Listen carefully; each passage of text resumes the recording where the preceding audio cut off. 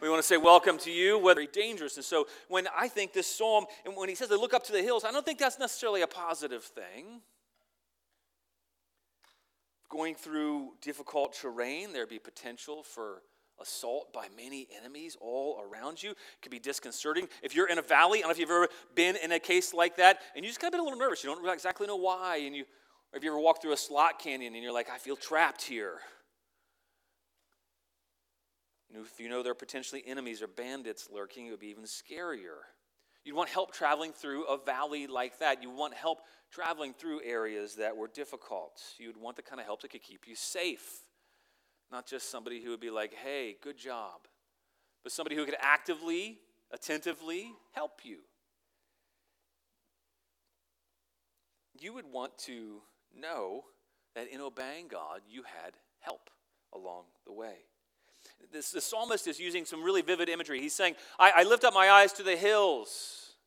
And then he asks a question. We know it's a rhetorical question, but he asks the question. He says, I lift up my eyes to the hills. And I think probably, maybe he was looking up to see Jerusalem. And I say, I see this far off hills. And does my hope come from a good place? No, my hope still doesn't come from there. But I think it was probably more than that. It was probably coming from a place where it would be very common, looking up in eyes to the hills and saying, oh no, I'm about to go through some really tough land in my obedience to God. I'm about to go through some tough times. I'm about to encounter some dangerous situations here. Where is my help going to come from?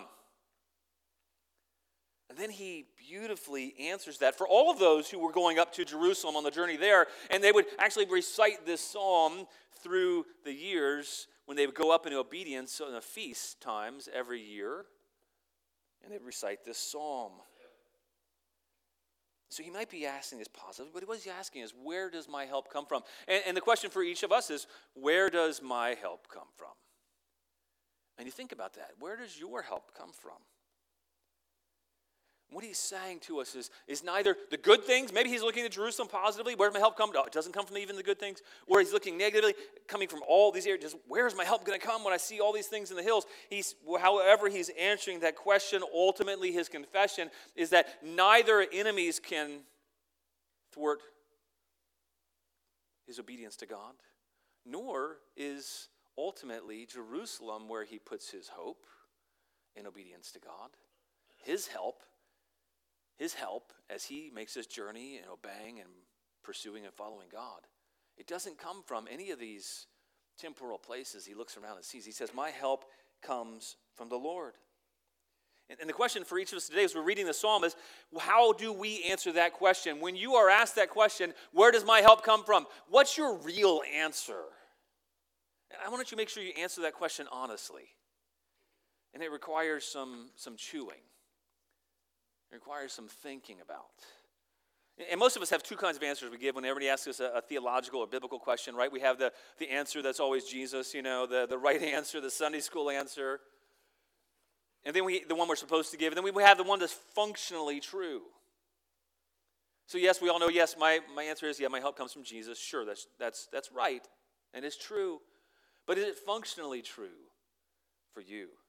When you lift up your eyes to the hills, when life gets a little sketchy, when things are difficult, when you feel like you're in over your head, when you're obeying God and yet things look like they're getting very difficult, or maybe they are difficult, maybe you're walking through the valley of the shadow of death, where do you turn to for help? Where does your help come from? Do you just try to pull yourself up and psych yourself out? Do you start Googling? Do you look to other people? Do you turn to distractions? Do you turn to ignoring your problems or maybe drowning them out? When you need help, where do you look? Where does your help come from? The psalmist is directing our place and our gaze to the best place, really the only reliable place to look to for help. And he says, Yahweh, well, that's what it means, the Lord. This is the covenant name of God. Yahweh, the Creator. That's who he's looking to, Yahweh the Creator. And he says all throughout this verse, all throughout these verses, he says it 6 times, the God, Yahweh, the Creator, he's my help. How does he help? Oh, he's my keeper. He's keeping me. He will keep me.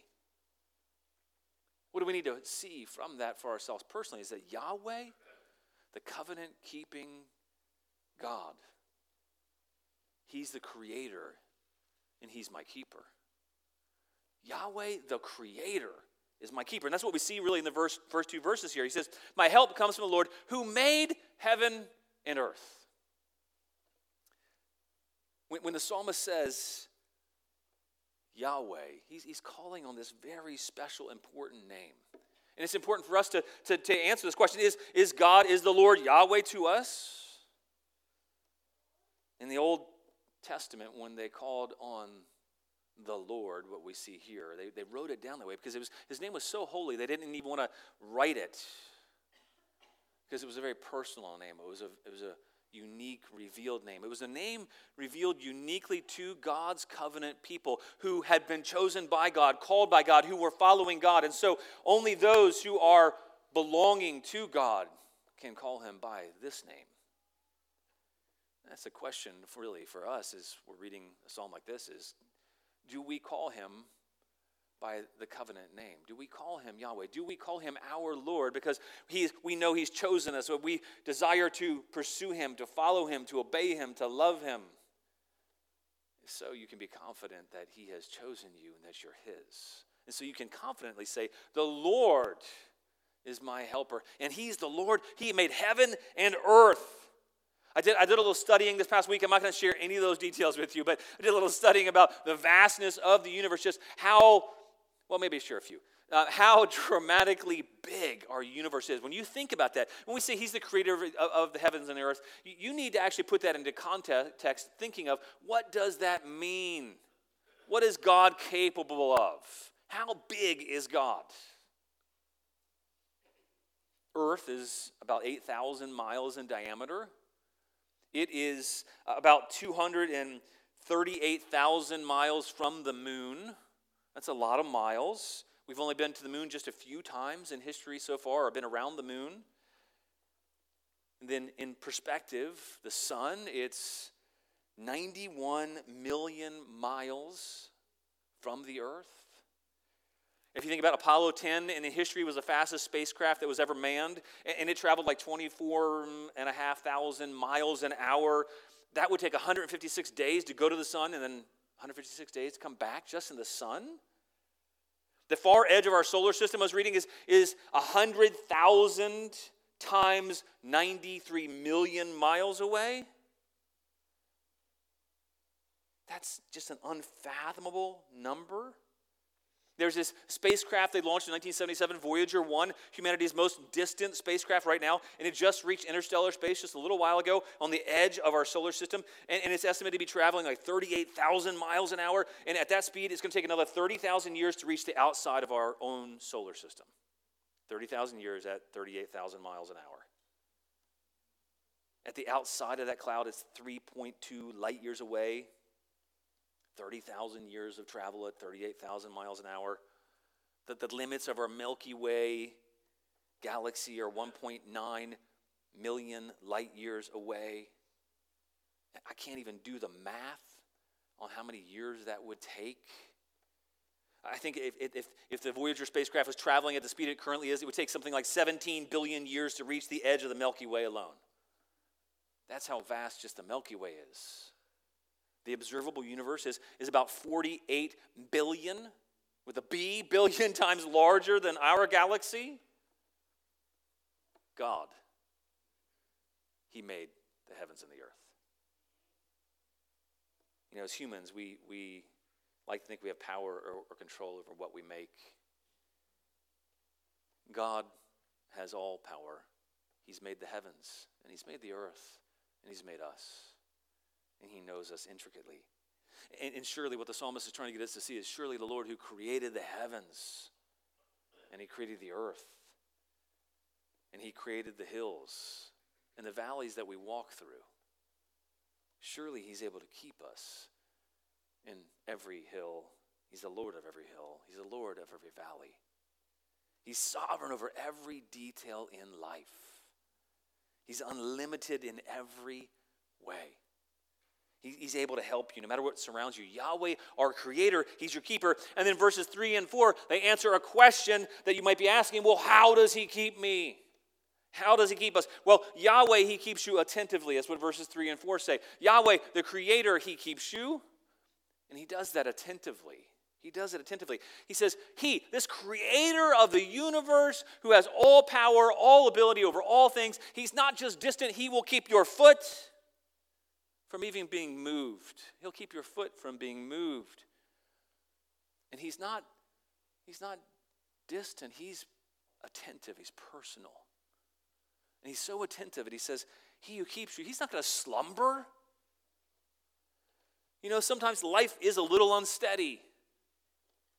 It's a little shaky. And your foot, it represents your stand, the place you're standing in. It also represents the path you're taking, every step you take. And so when he says, he will not let your foot be moved. He won't let your foot be moved off this path as you are in a path of obedience towards him. Remember, it's the Psalm of Ascents, going up to obey him, to worship God. As you are seeking to worship God, seeking to obey God, he's not going to let your foot be moved off that path. Wherever you are standing in him, he's not going to let you be moved. I went hiking about 4 years ago, a little over 4.5 years ago or so. As a family, we went hiking out on the West Coast and the Olympic Peninsula in Washington State, and there's this one hike. It's called Hurricane Ridge, and it comes up to a pretty sharp peak, and at some points there is not a very wide path, and the path is only like this wide at the top, and the hill goes down really steep on one side and then a sheer on the other side, and it can get a little sketchy. And so when we were going, Eva was 5.5. And so when we were on those really small paths, there weren't a lot of them, but where there were small paths, I would reach my hand back and I would just hold her. Why? Because I didn't want her to slip. I didn't want her to fall down. I didn't want her to go and tumble down the precipice. Well, the Lord is even better than any earthly parent. He says, the Lord, the creator of heaven and earth, is that personal. He will keep your foot from being moved. And he's attentive. He's not going to slumber. He's not watching from a distance. As a Christian, as one of God's people, his chosen covenant people, your footing is secure. You stand. Think of how you stand as a Christian. You're standing in the gospel of Jesus Christ. You're standing on the grace of God. You're standing by faith in the faith that God has given you. You're standing in the freedom that Jesus Christ gives. You are standing in his strength by his Holy Spirit, and he is the one who keeps your foot. And it says he won't slumber. And he uses two different words. He won't slumber, he won't sleep, but he won't slumber. Doesn't mean he's not getting drowsy. He's not like inattentive. No. He will not slumber. He's an attentive God. You know, they say that being really drowsy, being very tired, is just as bad as when you're driving drunk. You shouldn't drive when you're extremely tired. It's dangerous because you can't pay attention. And so the psalmist is telling us, hey, God's not falling asleep. He's not drowsy like, oh, what? What did you say? Where are you going? What are you doing? No, he's aware. He's not going to slumber.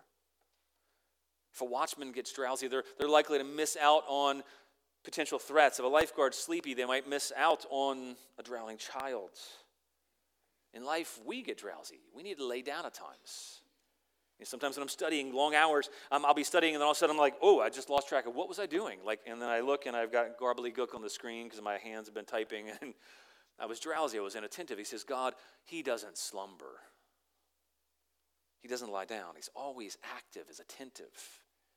Is keeping. His eye is ever open. He's ever watchful, ever vigilant, ever attentive. He says, by the way, he's not just the one who keeps you, he who keeps Israel, all of God's people, and he also keeps you. He's not going to slumber, and he's not going to sleep. When you sleep, you can't hear. When you sleep, you're not aware of what's going on around you. You're oblivious. He says, God's not like that. He's attentive. He doesn't slumber. He doesn't sleep. I think there's some irony here as well that maybe the psalmist is relating back to the story of Elijah when Elijah, he is challenging the prophets of Baal. And there's 450 of these prophets. And Elijah challenges them. He says, okay, let's build a couple altars. You build your altar. They build it. And he builds his altar. And then he takes his altar and he piles up the stones. And then he has them pour on 4 of these large, and it says jars. Don't think a little jar. Think these massive water jars. So he fills up these, 30, 40 gallon jars, 3 or 4 of them, and he dumps them all over the altar. He had dug a trench around it. He says, okay, do that. Now do it again, do it again, do it again. 4 times, they dump all these jars, 12 jars of water all over the altar, so much that it runs down all over the altar, soaks everything, goes out into the ditch.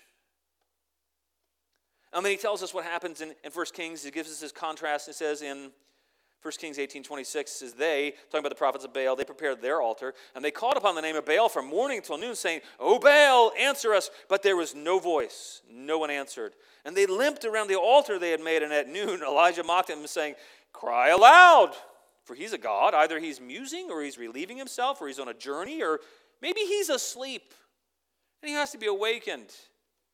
And they cried aloud, and they cut themselves after their custom with swords and lances till the blood gushed out upon them. And as midday passed, they raved on until the time of the offering of the oblation. But there was no voice, no one answered, no one paid attention. The false gods of this world, they are asleep. They do not speak. They're asleep. They're oblivious. They don't help. They're not attentive. We talked about last week, what are you looking to as your God? What do you turn to? What he says is that no, unlike other gods, God is not asleep. He's not slumbering. He keeps you attentively. He doesn't sit idly by. And actually, I love the account in Elijah when he pours all the water all over and it fills up the trenches. And then he just prays a simple prayer to God, and the fire of the Lord comes down, consumes not only the burnt offering, not only the wood there, but also the stones and all the water in the trench. God is an active, attentive God.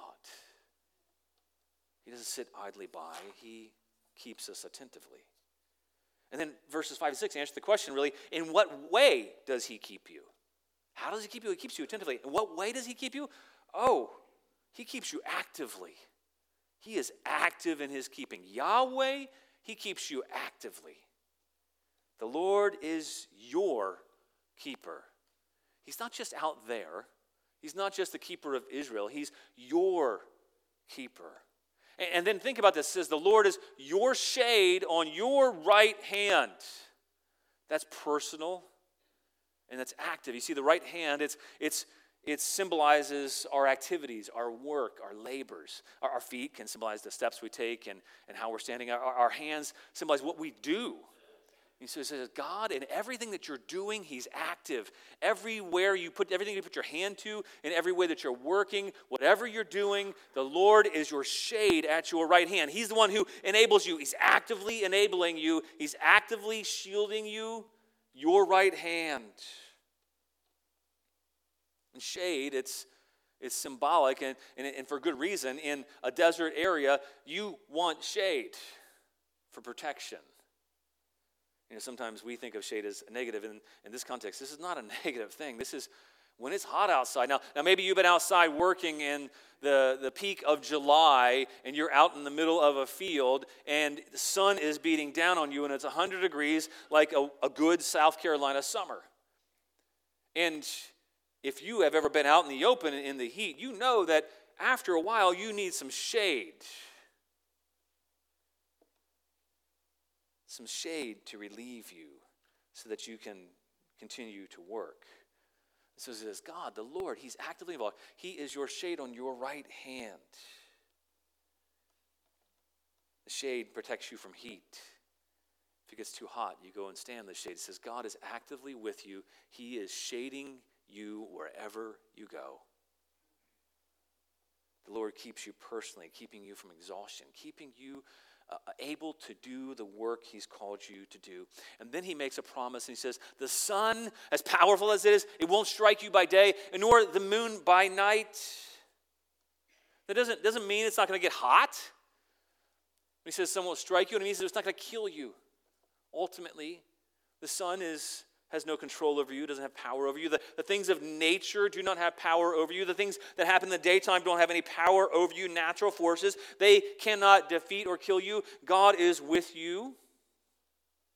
And he says, nor the moon by night. And you might think that's a little strange, because how would the moon strike us by night? But if you think about the way that the ancients used to think of the moon, I think it's kind of twofold. One is none of the dangers that happen during the night are going to affect you. But also, the moon can have some effects on people.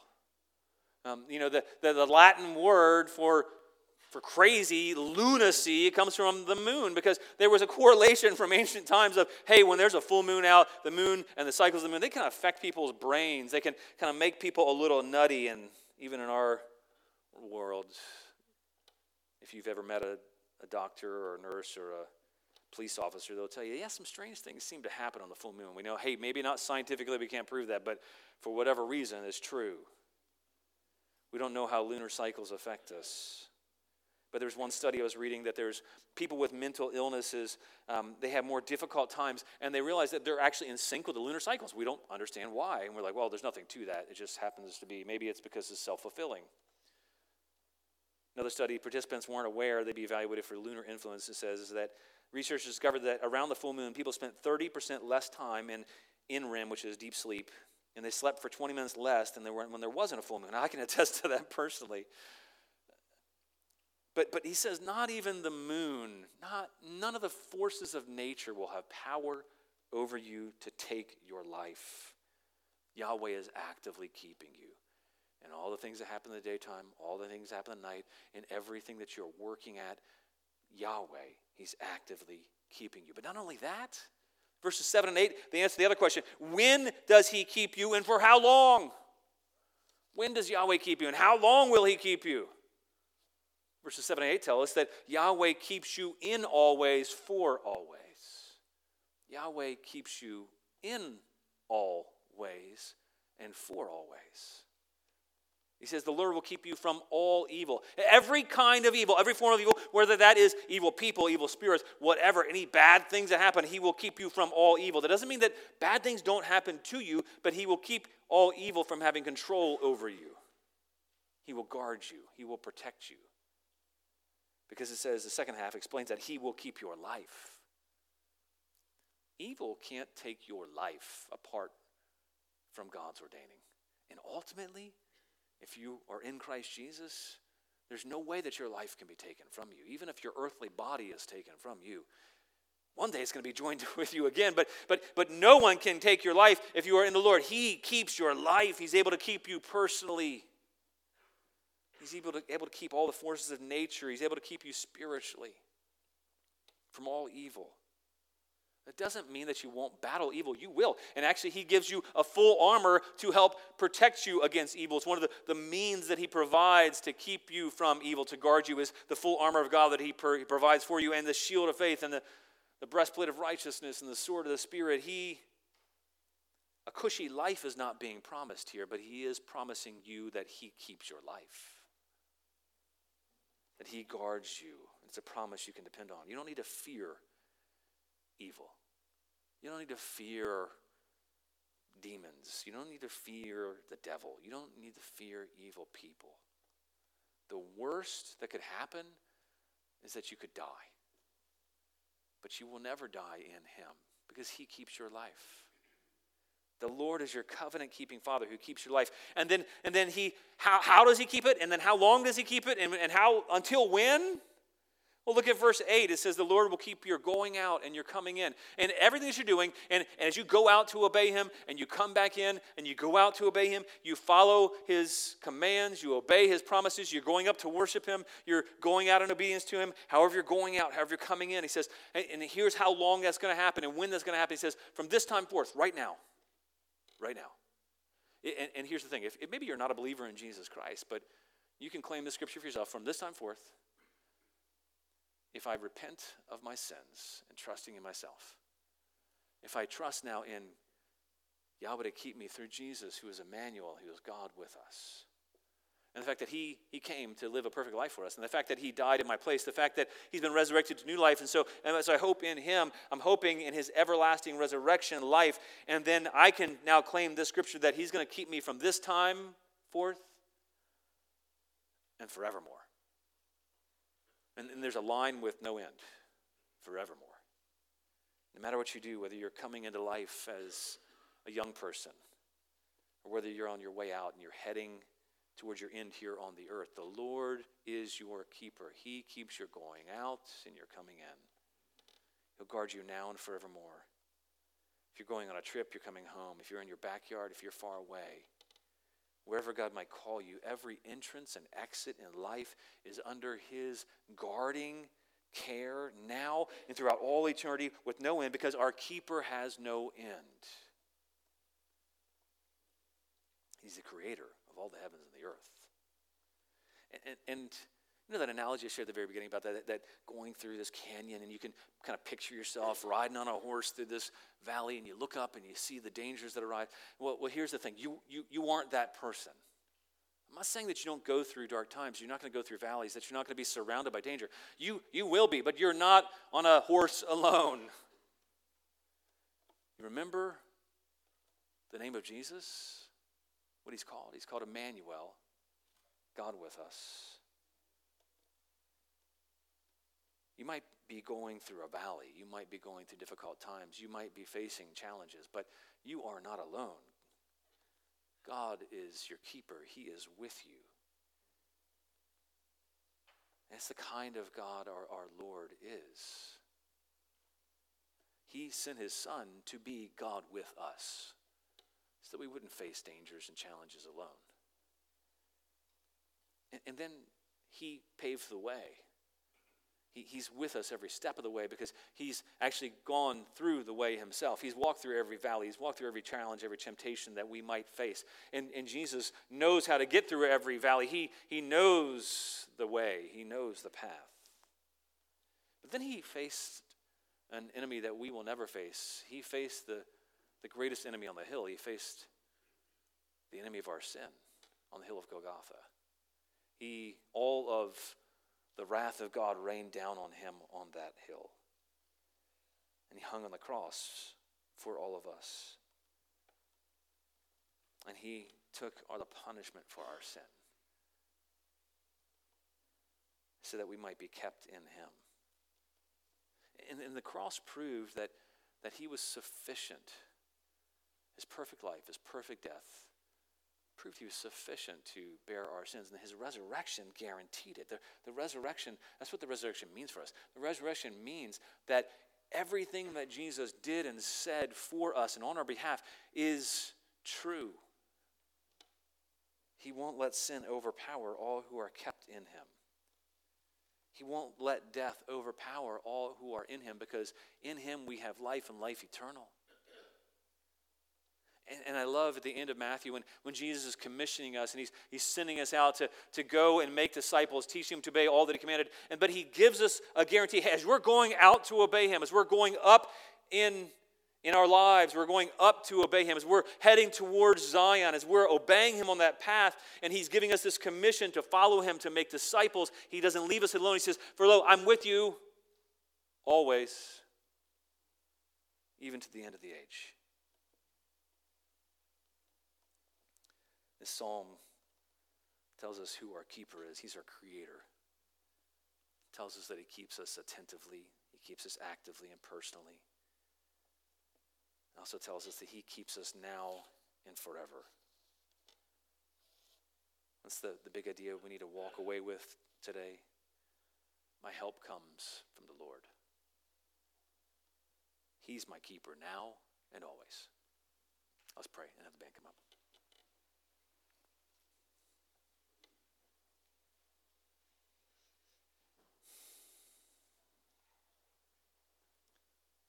God, thank you that you promise that you will never leave or forsake those who are in you, those who you keep. Lord, despite what we fear, despite the enemies, despite the things around us, Lord, you are the one who keeps us. Would you enable us to really believe that? In your name we pray. Amen. Before we start singing, I just want to ask you, and you can play, it's okay. I want to ask you, what are the things you look to? What are the things you're tempted to look to for help? As we're singing, I want to encourage you to just say a prayer to God and confess that where you've not looked to him for help, where you're looking to other things or people, or yourself. Confess those things. And then maybe think about, what are the things that I fear? What are the hills that I'm fearing? What enemies am I fearing? And then give those to God.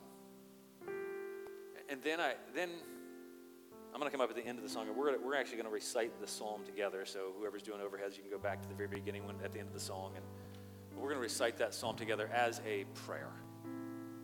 So let's stand, let's sing, let's respond to God.